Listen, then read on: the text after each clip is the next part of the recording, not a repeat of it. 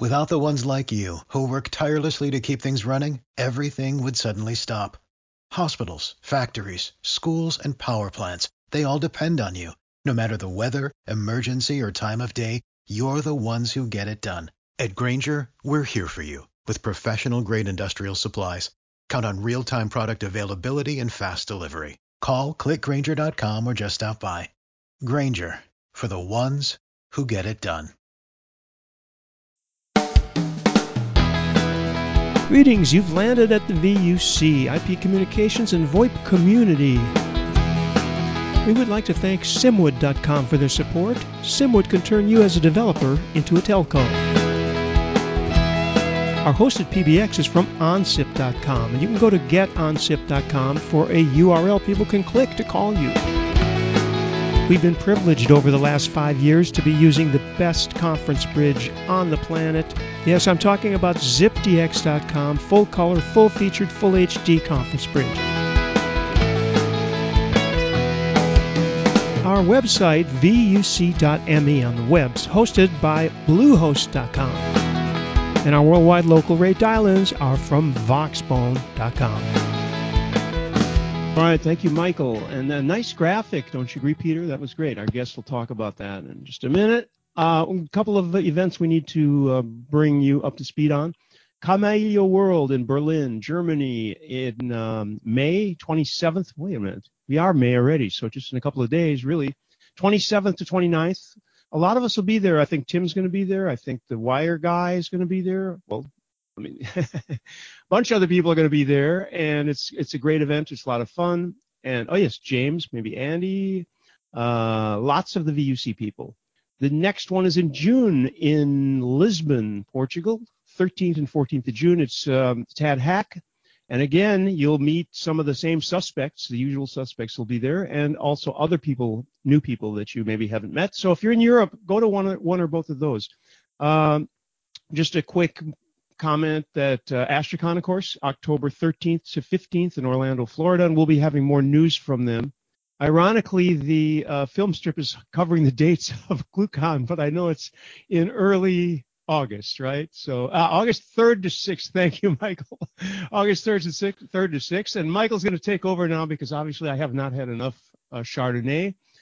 We'll fix that immediately, but while we're fixing that, get Michael to introduce our guest. Thanks for arranging this, and thanks for doing all you do, Michael. You're doing a great job. Oh, well, thank you, Randy. And hello, Peter. It's nice to finally meet you. I have experienced the efforts of the results of your efforts for a long time, but we've never met. I feel like a magician talking to somebody from the audience. We've never met, have we? No, it's good to be here. Thanks. So Peter is with And Yet, but before we get to And Yet, let's actually start back in the beginning, because our common first question here at the VUC is to find out what was it that drew you into technology in the first place. It's finding out a little about the person, and then we'll move on to the company. Well, I guess I started getting into computers back in junior high school, probably, and taking some little programming classes, BASIC and Fortran and things like that at the time. I sort of did some of that for a while, and then had a bit of a deep university. I didn't actually do much technology stuff. I was more into music and studied philosophy and ancient Latin and Greek and things like this.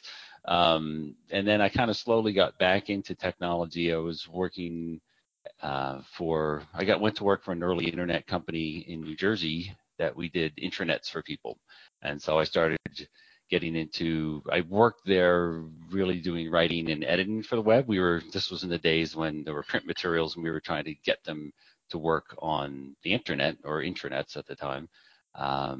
Then started getting back into programming there and sysadmin stuff. And we had a small company, and so kind of had to do everything. And that's where I started to get more involved back in technology. That was in the mid 1990s. Cool. It's funny. There's a lot of parallels there. Although my spin tended to. So after that, yeah, my wife and I moved to Denver in 1999, and I was a remote worker for this company in New Jersey, which we didn't have nice things like Google Hangouts and WebRTC and Talkie and things like that. So I got a little lonely and went to work for a local company. In the first week I was there, I met Jeremy Miller, who had started the Jabber project. So this was in late '99. I got involved with Jabber. I still run jabber.org.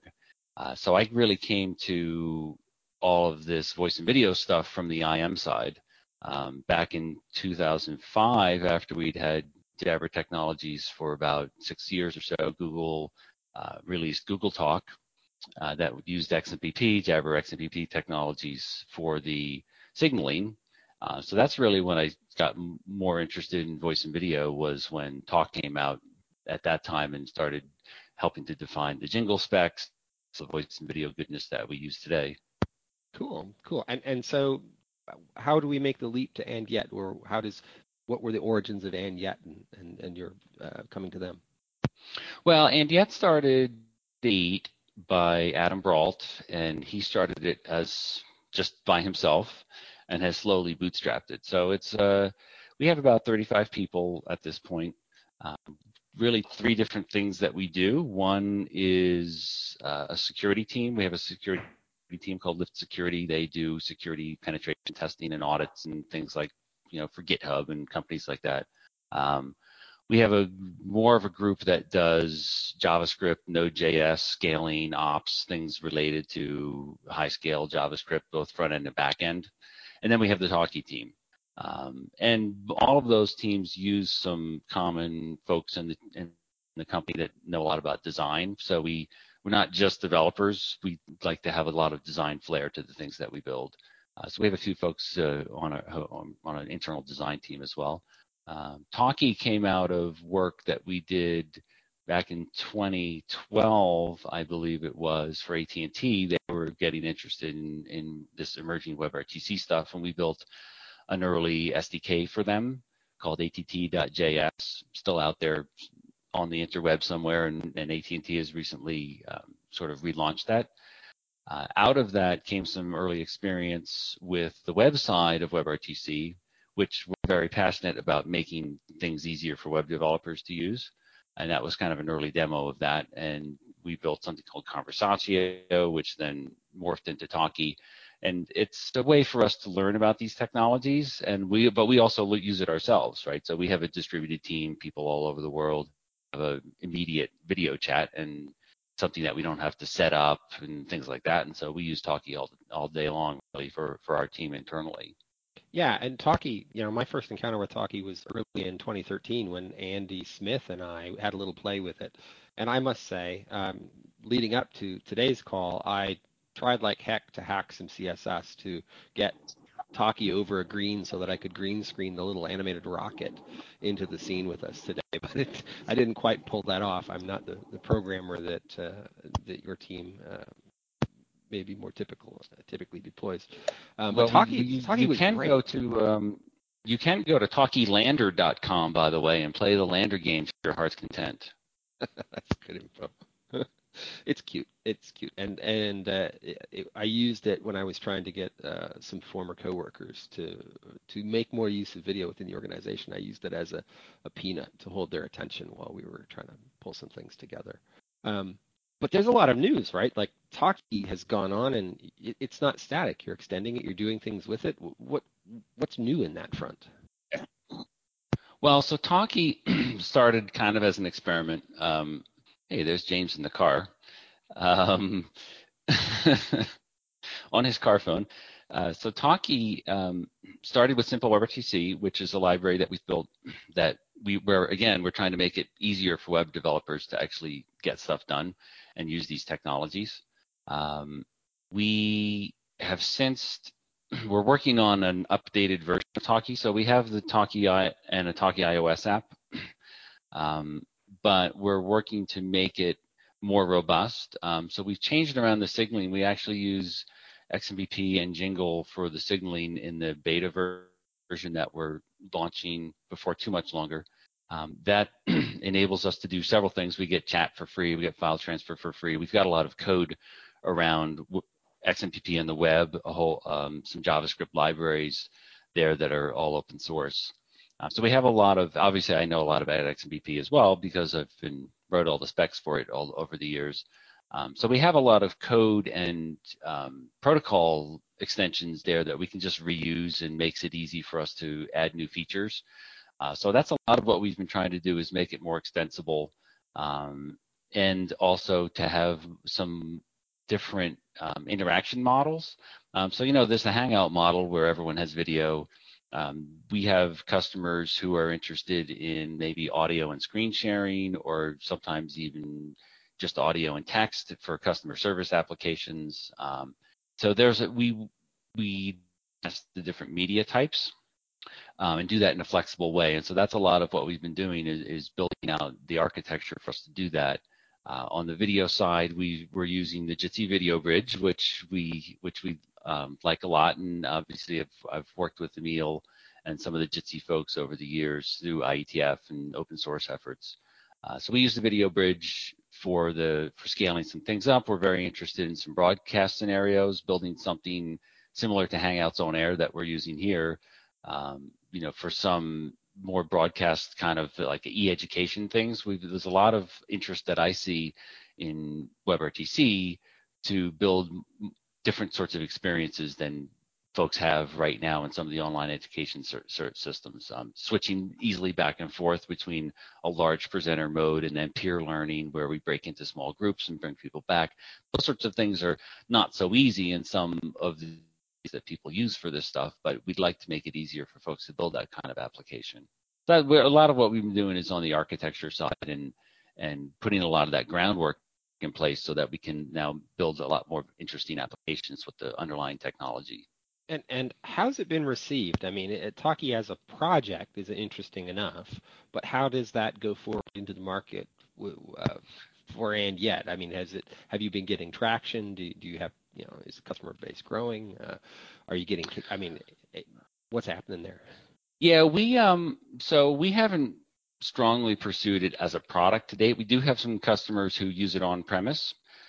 They like the interface, but for security reasons, they want to be able to run it behind the firewall. So we have an on-site version that folks can use, and we've packaged up for that purpose. We haven't really pushed it too strongly from the on-site stuff yet, in part because we're more of a consulting and custom development shop, or have been to date, and making that transition to a product company can be interesting, obviously, and we've kind of cobbled together some investment of our own in the technology, but since we don't have investors, we're a bootstrapped company. Some of that investment goes more slowly than it would than if we had, VC money or something like that. We prefer the bootstrapped route because it's kind of a longer term play for us. We don't really want to sell out and get acquired. We like to be an independent firm. So we've invested in it over time. We're starting to look more seriously at both the hosted and on-site versions that folks actually pay for. But a lot of what we do, Michael, is we use the underlying open source code that we've built, as well as the Jitsi video server that we use, to build products for people who want things in this space. So if they want to integrate voice and video or screen sharing into an existing, let's say, a peer learning application that they have where they do pair programming and stuff like that. Well, now it's very easy for us to build those sorts of products for people, whether it's customer service, telemedicine, education. Those are kind of the big ones that we see people being interested in. That's kind of where our bread and butter has always been, doing that kind of custom app development and consulting around this kind of thing. So it's really more of an in-house tool set then that you use, and a calling card to go forward with ideas that other people want that end up being custom implementations.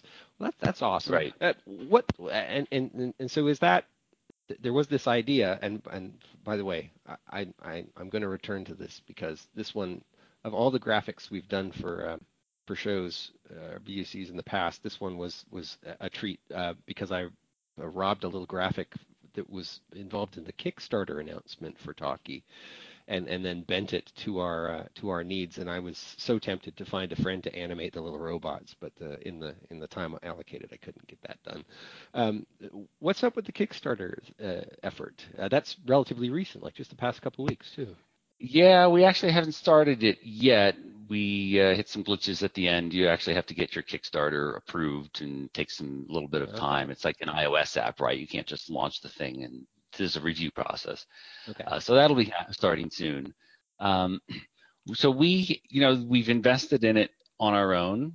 Hmm. Um, we'd like to bootstrap some more investment in it, and since don't have investors and don't really want to be taking VC money or angel investors and things, needing some further development would be the right way to do it. So some of the things that we're interested in building out, we want to do some more of these broadcasts kind of scenarios where we Hmm. could maybe have 100 people that we could broadcast out to on the audio side, and then maybe have one or two presenters, kind of the same sort of model that we're looking at here. We have some folks who are very interested in this, some of our existing customers who want to do online coaching, training, e-education, those sorts of things. So we'd like to be able to build out some of that. We'd like to be able to do recording, so that for company meetings and things like that, or Hangouts on air sort of scenario, I could record it and then I could have that video available, and we could do that on the server side so that we don't have to record it on someone's machine, that sort of thing. So broadcasting and recording are two of the big ones that we'd like to have a little bit more money to put into as an investment, and get our iOS app to support that stuff, and maybe build out an Android app, or um, some native apps for Mac and Linux and Windows and things like that. So those are things that we've had people ask for. We've added some features that folks have asked for. So now we have text chat and larger meetings we can support with the video bridge, helping us out as an SFU in the middle. We can do 15, 20 people at a time. So that's great, but we'd like to really pursue in some of the broadcast and recording scenarios, and having some further money that comes in, and also kind of building the buzz around it, right? That, hey, this is an alternative platform in case I want to be able to run it myself, because we're trying to make it so that all these components are open source, and that it's something that you could run on your own if you wanted to. And we have to do some packaging and documentation and things like that to make that easier for folks. Well, And that's all that stuff takes time and effort to getting a little bit more interest and investment from, especially from folks in the indie web community who really like that sort of thing. It's a lot of those folks maybe aren't so comfortable using Skype or Hangouts from things from big companies. They like to use things that they are independent companies or things that they can run on their own. Yeah, boy, do I know that. We now have within ZipDX a private Jabber server that we just use internally, because it happens that one of our devs is really into having total control of critical infrastructure. Um, uh, so I'm just looking at some notes here, and I mean, clearly, hey, early days of Jabber and XMPP. This is all really uh, that stuff you're very experienced in. Do you have any opinions on ORTC and how the next generation of WebRTC is coming along?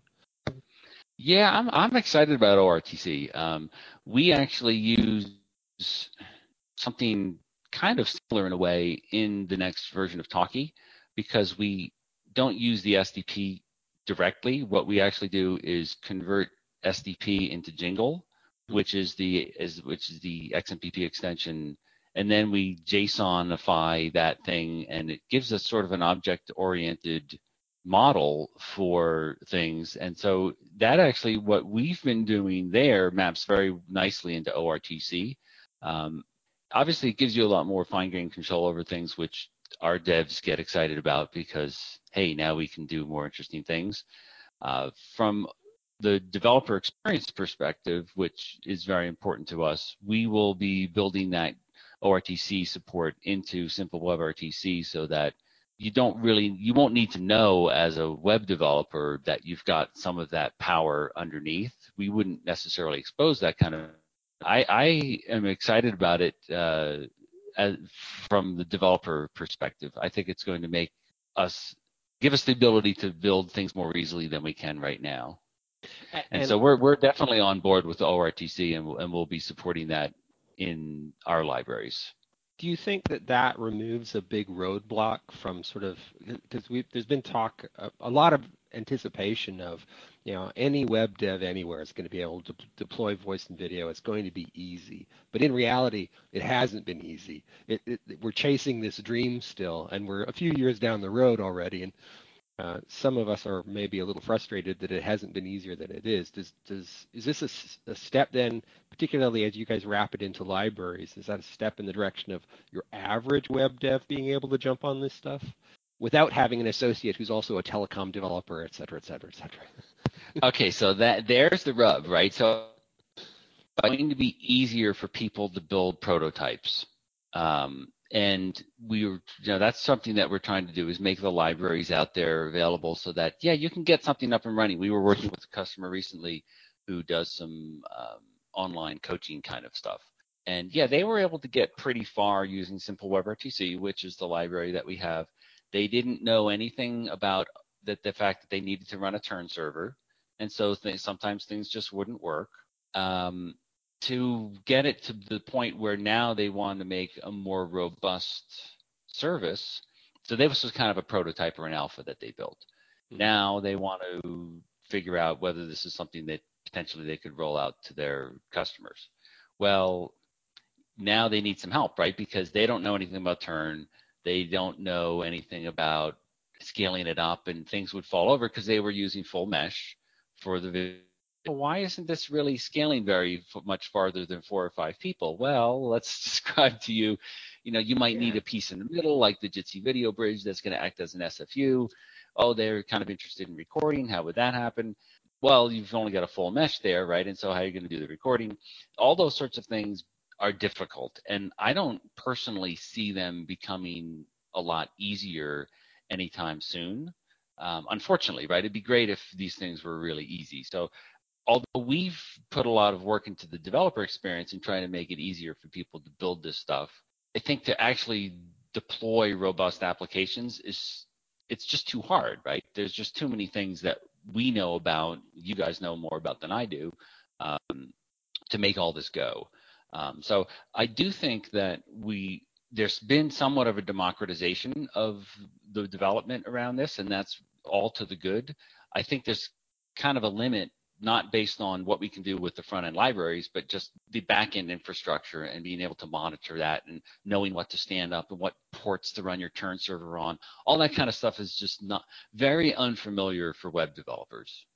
What you're kind of describing reminds me of sort of, anybody can throw up a WordPress site and buy some Woo Themes plugins and do a smidgen of e-commerce, but that doesn't give them Amazon.com, right? And so it's sort of the leap from craft and cottage to something really broadly deployable, I think, is still going to require some expertise. Although I think one aspect, Michael, of that democratization of the development is that it has gotten easier, right? When Randy started VUC in 2007, and you had to know a lot more about SIP servers, and I mean, it was harder, right?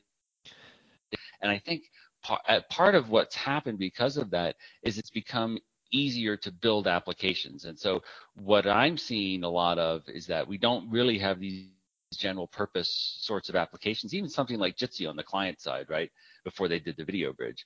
Hey, we'll have our soft client and everyone will use some generic soft clients. That's not where things have gone. Where things have gone is because of the democratization of development, both on the web and on mobile.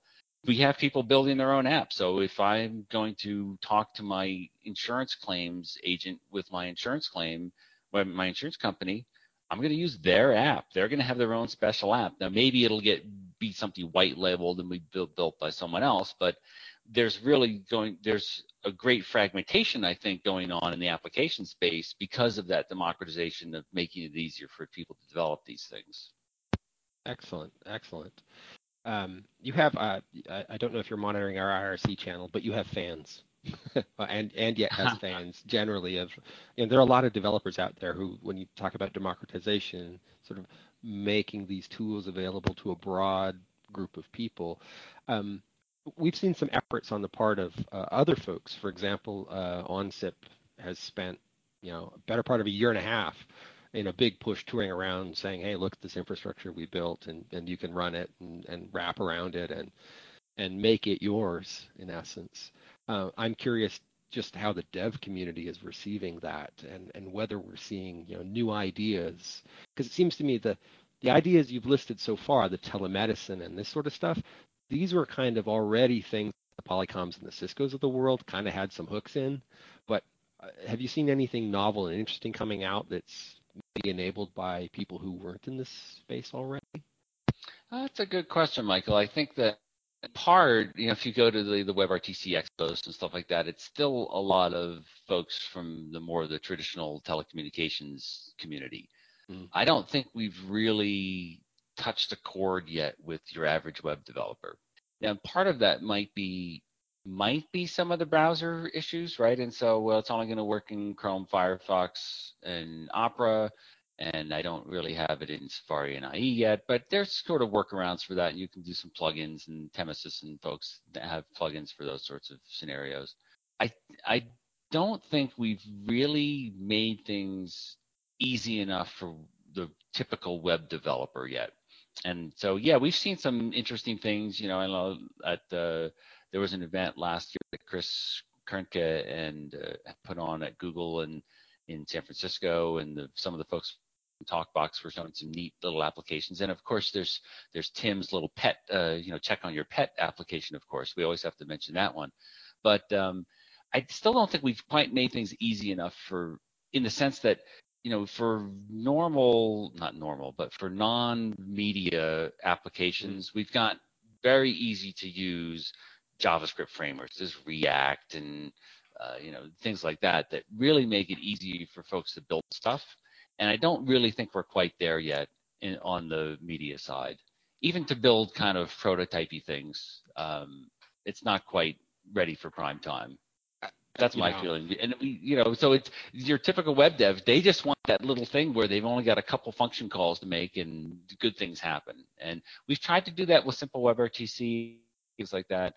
I just don't think that we've either shown folks those sorts of applications yet, or that they really know as a broader web community that things like that are available. So we're going to have, what you're saying is we're going to have another round of WebRTC conferences and growing WebRTC presence at the HTML5 conferences, and you guys hosted your own conference, which I thought was novel when it first happened, and so there'll be more of that before we actually see the big impact that we were all expecting. Yeah, we're actually talking about bringing our little conference back later this year, but the real-time conference. So that's a lot of what we were trying to do with that, is cross-pollinate folks who know about telecommunications, media, and video, and messaging, things on a high scale there, with web developers, because web developers have been in a separate space, and trying to bring those communities together. Putting your peanut butter in my chocolate or whatever, and it's still, I think there's still a lot of work to be done there. I just want to kick in there because I've been spending the last few months working with web developers, and I don't think it's complexity per se. I don't think it has to get any simpler, because if you look at the amount of effort they go to get the CSS exactly right, or the behavior right, and all of that stuff, they're not afraid of complexity, but I think it's just somehow, that blob of SDP and that stuff is just so alien and ugly that they just don't want to dirty their hands with it almost. I don't know, but I feel like it isn't just complexity. It's something to do with the way we're presenting the APIs and what we're doing, I think, to some extent. Yeah, you make a good point, Tim. I think we've tried to abstract away from those things with our simple WebRTC libraries, and I think that ORTC is going to get us farther down that path, because it's going to be more object-oriented. You're totally right. No one wants to look at I think also, Tim, though, that there's some of the interaction models are maybe not as familiar to folks. Like, what do I actually, we know they've used Hangouts and Skype and things like that, but to make more novel use of something like audio or video in an application, I don't know. It seems like it's a little bit unclear to folks. Well, what am I actually going to do with this? And the when you're on video, it's a very kind of blocking, or audio. You're doing something and you're very much immersed in it, and those have traditionally been very immersive applications. to sort of have that be on the side or mix it in a little bit is not really clear to me, and how you really do that in a productive way. You know what I'm saying?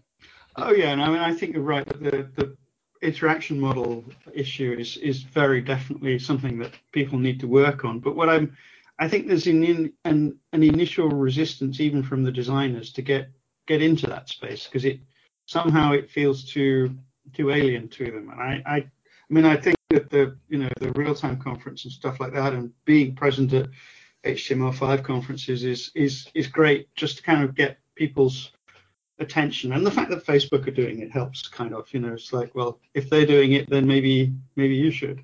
So I think that's helping, but it's not.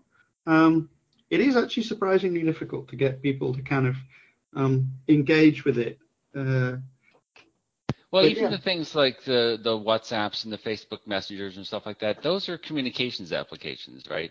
It's not like I have an e-commerce site and I've got a little something on the side where we sprinkle in some communications, right? Now there's obviously your little chat things and so on.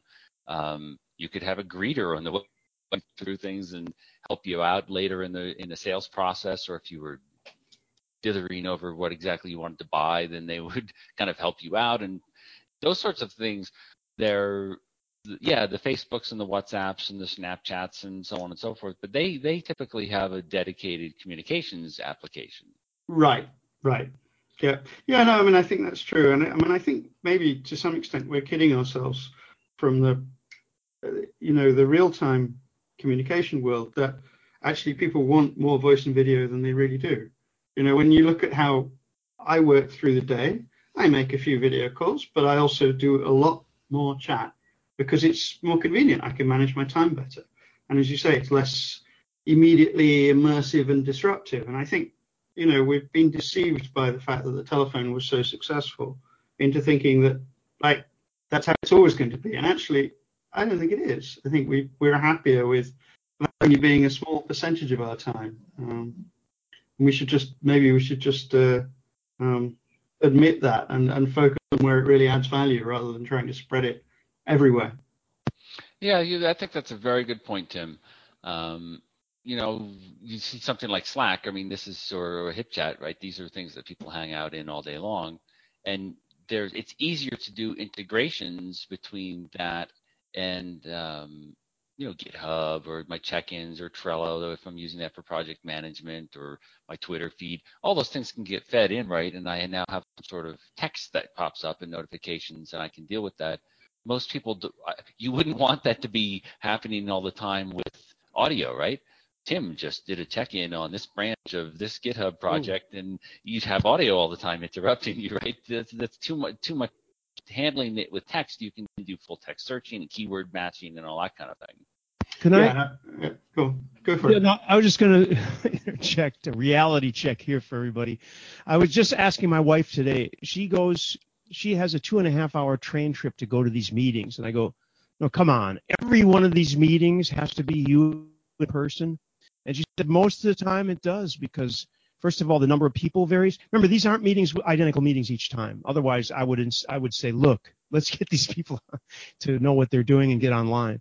But in the real world, I mean, things are variable like that. And so they sometimes have documents that they physically want to pass back and forth. I mean, the world hasn't changed overnight for that.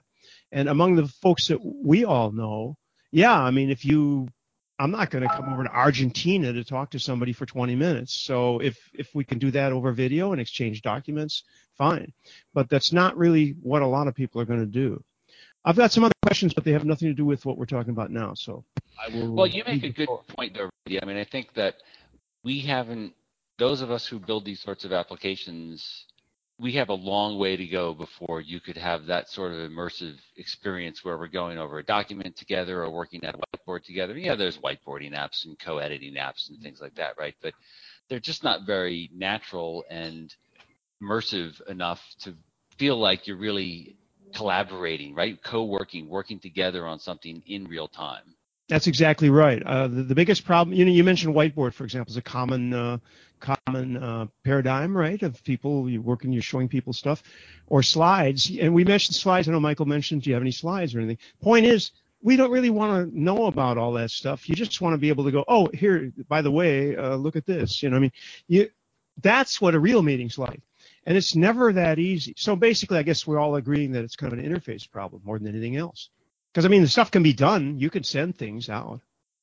Well, but that's great, though, because now we still have a lot more work to do. Yeah, absolutely.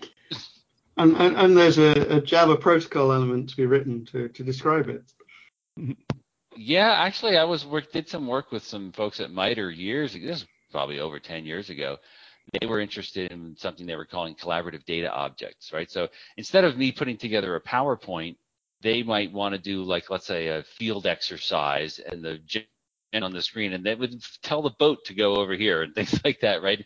Working on something in real time. We still don't have any sort of good technologies for this, and I would love to get there, but I think it's going to require some combination of better physical devices, right? So if I've got a whiteboard, I should be able to write on it, and my little pen would move around, and reality interface on your screen, and then you would be able to work along with me, right? To actually co-work like that, we just don't have those things yet, but I think we'll get there. It maybe take a while.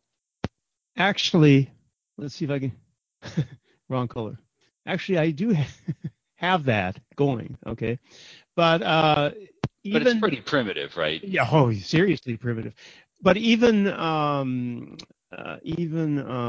screen sharing, and I'm talking people. When I made that comment, Peter, when you joined, about look at this. Here's somebody who's been in tech for years, and he actually sounds and looks good. Fact is, even your most advanced. Now, how do I get rid of this? Even your most advanced people who know all about all these techs, like I just couldn't get rid of that. It's the screen share. We've been through this on this conference since we've been doing Hangouts. The screen share itself, which is nothing, right? You should be able to say, okay, I'm going to share a screen.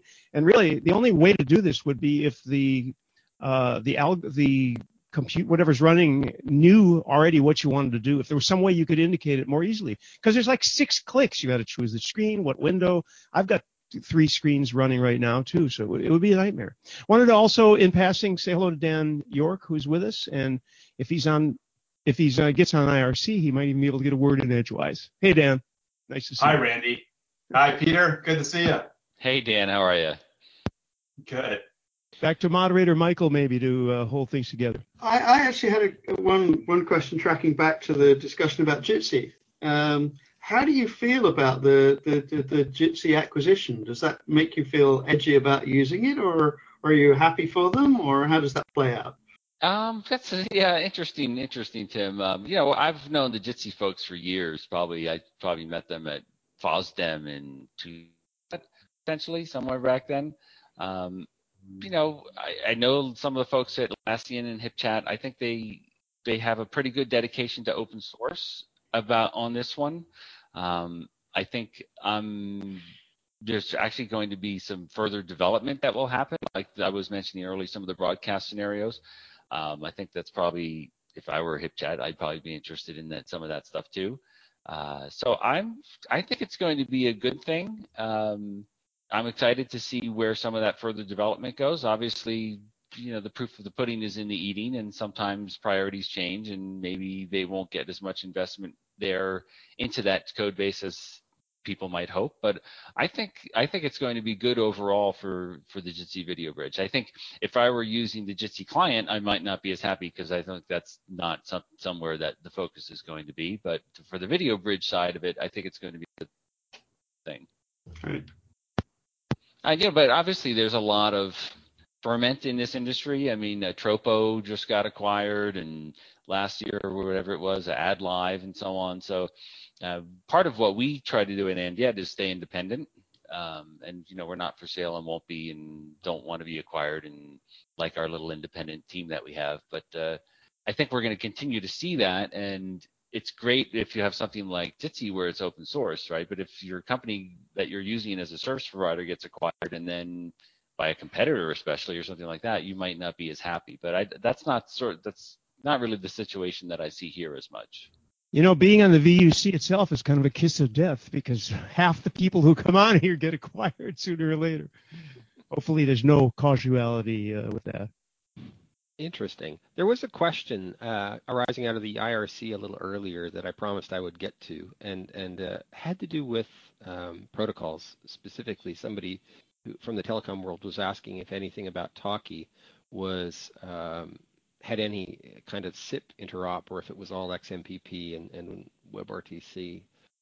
Is there anything SIP-ish underneath that or involved? Yeah, we don't.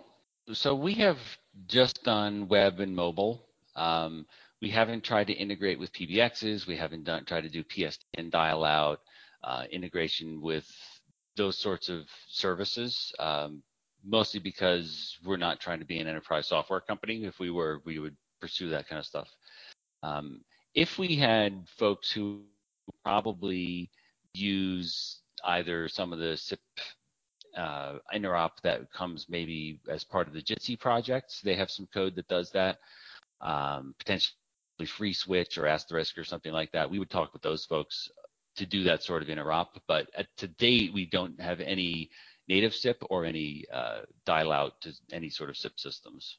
Okay. But cool. I've done a lot of work over the years, Michael, on that interoperability between SIP and XBP. I've got some RFCs that are done and some that are coming on that score for a whole range of features. So on the signaling side, that translation is actually fairly easy. When we developed Jingle way back in the day, we had some of that in mind for at least for basic use cases to be able to do protocol translation. And then obviously once you get to the media side, everyone's using DTLS, SRTP, and so on and so forth. So I think that we could do that, and I've tried to over the years make it something that is fairly straightforward, but it's not something that we've pursued yet in Talkie itself. Okay, thank you. Always to encourage questions from the IRC channel. Also, if there's anybody who's on ZipDX who wants to pose a question, *6 to unmute yourself and step on up. What about other aspects of AND yet? I mean, outside of WebRTC and all of this stuff, are there? You say you have a small design team as a shared resource. I'm really somewhat interested on how these sort of, I won't say disinterested, but people who are not in the front lines of the WebRTC, real-time world, how they see that. Because I think one of the things we're kind of suffering is we need to get people to envision new ways of adding real-time things to what are traditionally not real-time processes. And whether you call it communication-enabled business processes or something other, or the Mayday button. I mean, it's all kind of how can real-time add value to things that we don't think of as being real-time, right? It's a design question sometimes, I think. Yeah, I mean, we try to put a lot of design sense into the communication side of what we've built, but we haven't really done work to integrate that with some of the other things that we do. So we do have customers who approach us who want to build some of these aspects into the applications they have. And then we do a lot of work with them on what the user experience could be like for those.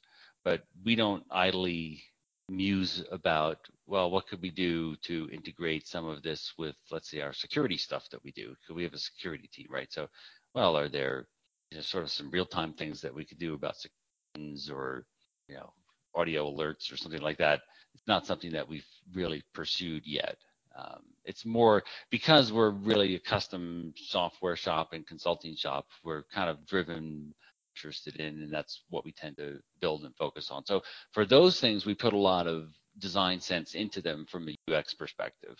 I guess what I've sort of identified is I think that in the world of design, there's a task that remains to sort of excite some designers about bringing in tools that they haven't traditionally used.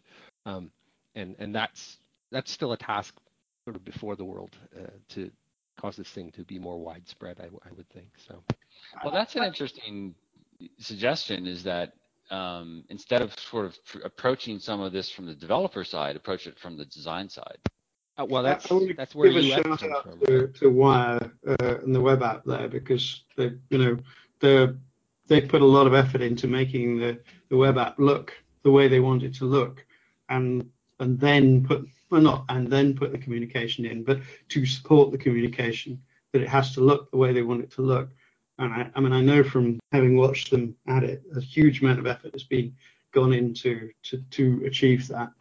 So it can be done, but I know, it's a rarer thing, I'm afraid. Indeed. Yeah, I think there's more experimentation going on there too. I mean, through the like Speak.io that came out recently, where you can kind of see who's talking to each other on your team, and then maybe join a conversation. I think there's a lot more work that could be done there from the design side for sure. But I think there's more people starting to think about that as we were discussing, as it becomes easier and to develop this sort of application. Cool.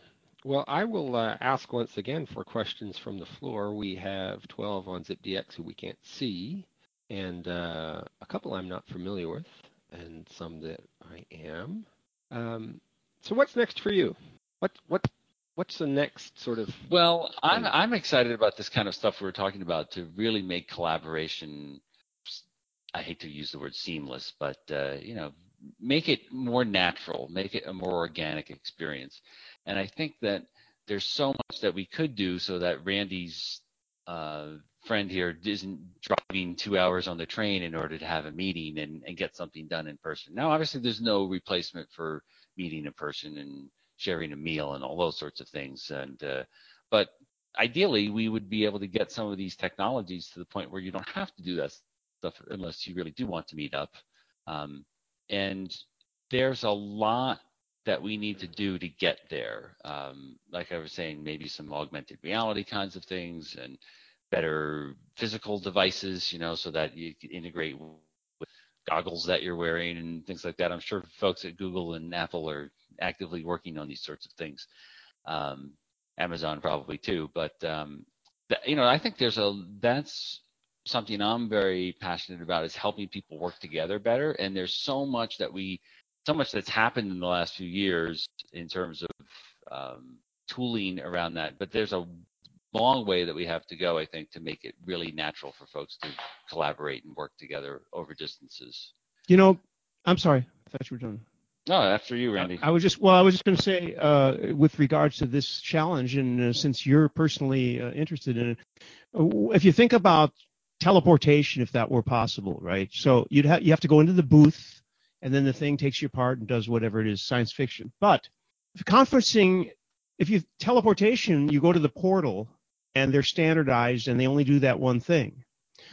Conferencing, you've got some people like Mr. Bodie, who's got 6,000 devices, different, on different platforms. My point being, and I think it's obvious, that one person's on Skype or used to Skype, and they've got a laptop. Let me limit it to the devices, or it'll take hours to talk about this. Just look at the devices, okay? Let's eliminate phones right now. Just say that's too weird because there's no Blackboard, okay. You still got laptops, tablets probably. I guess we got to say tablets, laptops, and possibly desktops. So this is awfully hard to get all this stuff to work. At the conference table, you're all equal. Well, somebody might have a pen and you don't, but at the chalkboard, you can always tell somebody else to get up and go to the chalk. Here's the chalk. Go to the chalkboard. So what we're looking for, in my opinion, is the chalk. What's the chalk and the chalkboard that everybody shares? And we're so far from that right now. So that's my 2 cents on that. I think that this problem has to do with device independence, obviously connection independence. What did James say there? I missed it. So too quick. That was Matrix. Oh, Matrix. Okay. Yeah, federation. Anyway, one of the biggest problems being device independence, because there's just too many out there, and platforms too. When Skype started, that was one of its biggest things. Works on the main platforms, no-brainer, blah, blah, blah. That was all within that context, that was its strength. That context has gone to a point where that's not a big deal anymore. It's just that it's a household word, so that's its thing now, is that it's known. That's it. Who else wants to speak? Come on. Well, to James's point, I don't think Matrix. I've been working on IM Federation since '99, right? there's just never been too much of a demand for that. And I think what you're talking about, Randy, is not really federated communication across providers, but how do we have some standardized interfaces? And obviously WebRTC has done a lot for that, right? Now I've got a standardized way to get access to the camera, access to the microphone, but we're asking for access to something that doesn't even exist yet, which is that little piece of chalk that you're talking about. Mm-hmm. I got to tell you, what Randy's expressing is sort of the frustration that maybe a lot of us have felt about. It's not so much that we've come a long ways, but there's still a long way to go, and we're always sort of feeling we're standing near the edge of something, as opposed to looking back and saying, "Wow, it's there's a good distance behind us here. We're really more capable than we once were, but we still crave greater capabilities."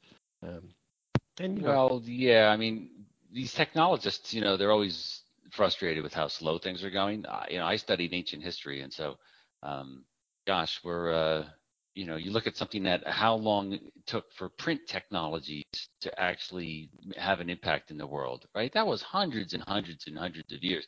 In the early days of printing, if you looked at what people printed, they would have been complaining the same way we do about the internet. Oh, it's all this astrology stuff and things like that. That's what people were publishing, and it's just all this junk, right? It's like the internet is. But it takes a long time, and so I think we are very impatient people. But if you look at where we were 20 years ago, we've come a long way. And things like, I think WebRTC gives us the ability to build these sorts of applications, and we didn't have that 5 years ago, right? And so I always counsel people to be a little bit more patient. Yeah, keep working, but it's coming. It's coming. I think we'll have those things now, whether it's in 5 years or 20 years, I'm not sure. Well, maybe it's like the driverless car. Someday there won't be a computer to turn on. Your whole house will know what you want, and that'll be the end of it. And that could be in 5 years. It could be in 25 years, right? Well, like you're saying, Randy, you go into the little portal and you get teleported, right? Maybe your office will be tricked out in such a way that you won't even see the whiteboard, maybe, or maybe it'll be some sort of holographic thing, and you can just start working, and that'll be a workspace that you'll go in. Hey, it could even be in your driverless car for all I know. Yeah, I think that all is going to come together. As you say, we don't know when. I saw a really lovely app a while ago, which isn't really real-time communication, but it could so easily be, which was somebody had a white wall and a position marker pen. So, it was a device where you could tell accurately where the tip was. And they had a projector. And basically, you could draw on this white wall, and you weren't really drawing. The projector was just putting black where you'd put the lines. And that would be so easy to send somewhere else, right? And somebody else could draw on it from afar. And so I think that those sorts of things are actually, we're not, and Microsoft have got, what is it, the 55-inch Surface? The biggest tablet they're making is enormous. And that's exactly for that. It's it's a boardroom table. Let's be honest. It's not a tablet anymore. It's a boardroom table, and you'll see that kind of Minority Report big gesture thing of sweeping last year's results away and pulling in this year's or whatever. I don't know how it's going to play, but that kind of big thing is what you're talking about wanting for meetings. And then of course you end up needing lots of them because you don't all want to physically turn up in the same place. But I agree with Peter. I think things are moving quite fast enough. Thank you.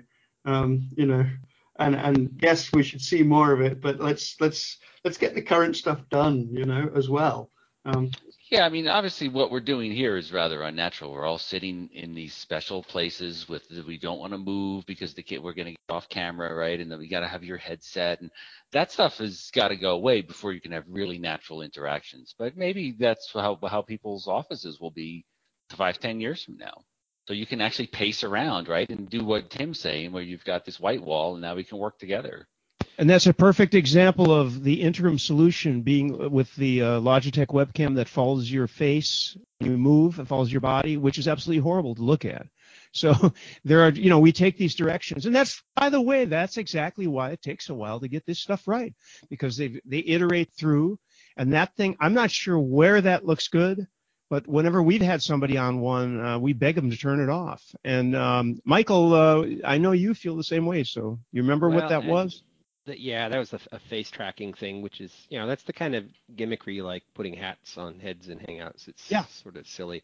exactly. There is a company that I have approached to come talk to us though, and they're called Panicast, and they're about to launch their second generation little camera, which they claim is a USB 3 4K camera, and their magic is. Um, when you use it with a Hangout, right? You can. I'm not sure if I can convey this. Um, it's like having pan, tilt, and zoom, but it's all virtualized within the camera. So I can get up, go to the whiteboard, and the camera will follow my action and show you the whiteboard with sufficient quality to actually sort of engage in a natural way without having to stay in front of the webcam. And I happen to like my headset, and thank you. I see you're wearing a Sennheiser, Peter. I make note of such things, so it's hard enough to You get don't people like to do that. hats in these kind of hangouts? The cat in the hat talks back. Okay. We had a hat day already, but fine. Well, Yeah, I suppose it's all fun and well and good. And when it comes to the Halloween hangout, I'll make use of it. So I did have a question for Peter, and maybe you already talked about it earlier, but kind of I know a bit about where and at Yet is going, but what's next for you guys? Well, as we mentioned, we're going to have a Kickstarter for Talkie, so we're going to try to raise some money that way and invest more in some broadcast and recording and some higher scale sorts of interactions. I wanted to do recently about the different interaction models, and we want to make that rather flexible so that we could morph from a Hangout style into more of a breakout style, or split people up and put people back together, have more of a presenter mode, and then those sorts of things. I think there's no really one size fits all interaction model, and using Hangouts for everything it really isn't necessarily good. Do I really need the film strip at the bottom, or instead of talking really with the primary folks who are involved? So I think those interaction models I'm very passionate about, and we have some good folks on our design team who've been started thinking about those. We are going to remain independent because that's what we are.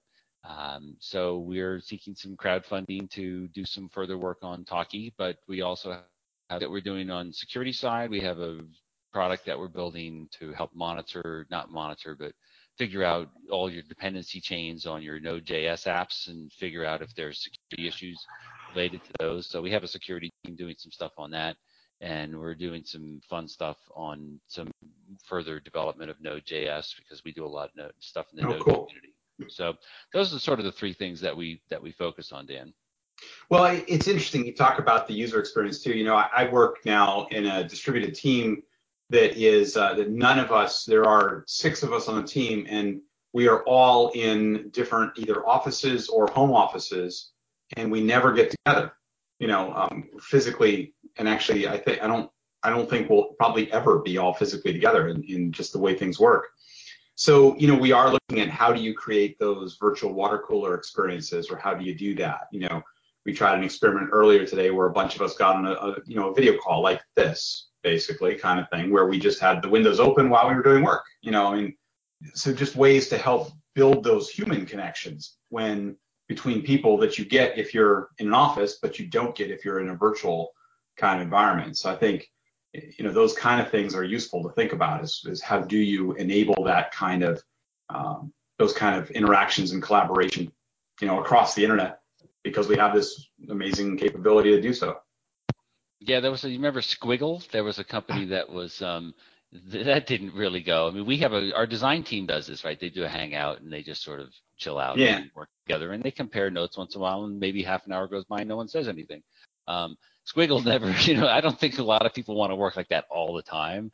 Right. Which is what Squiggle was doing. But yeah, I mean, I think there's a lot of, we have these kind of ways of doing things when we're in person, right? Let's have lunch. Let's meet for coffee. Let's just chill out. Let's work together. Let's be in this.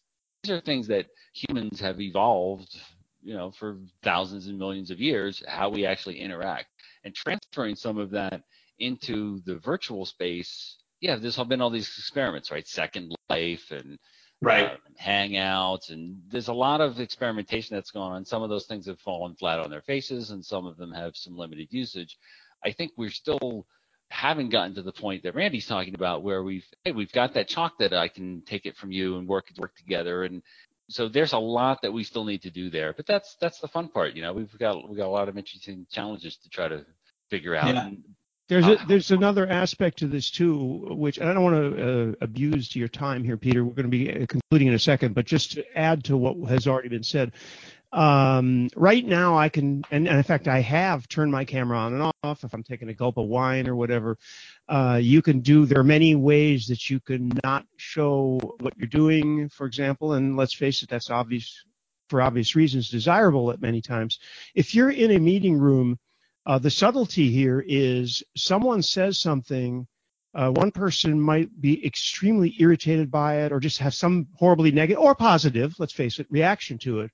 So if there's four of us sitting in a room, or however many we are now, if we were all sitting in the same room and somebody said something and Peter said something, there could be like this flush of excitement that went through some of the people or whatever, and you're never going to get that on video. So I'm not even saying you should try or what Node.js is going to do. That's not my point. But the point is that there will always be this difference. In the discussion with my wife, I feel like they should be able to, maybe 1 out of 3, they should just be able to get that group on video, and I don't want to hear about the train. But since the people they're working for are willing to pay the expenses, that's the way it goes. And unfortunately, I don't think in their case they are chilling or having dinner. There isn't that. So this is one of those moments where the technology really should be able to take over. And their problem is, I believe, a lag in the acceptance of the technology, which we could talk about for another hour, but I'll shut up and we won't. Let's go back to, go ahead, Tim. I think I was just going to say very briefly, what I found is that actually, if you have met people and you've worked with them or whatever, physically spent time with them, then this kind of medium, and the higher the fidelity of this kind of medium, the better this kind of medium works best. So, as somebody I've worked with for a very long time, if I get really high def audio, I can tell the subtleties of whether they want to do this task or not.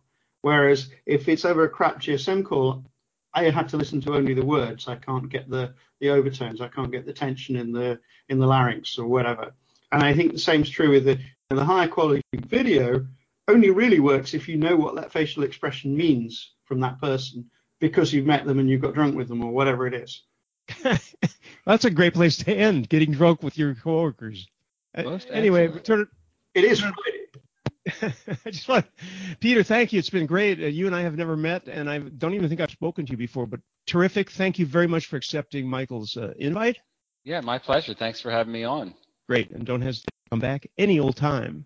Do we have a URL we need to communicate for your Kickstarter yet? If you go to talkie.io, talky.io, that's our Talkie site. We'll have a link to there.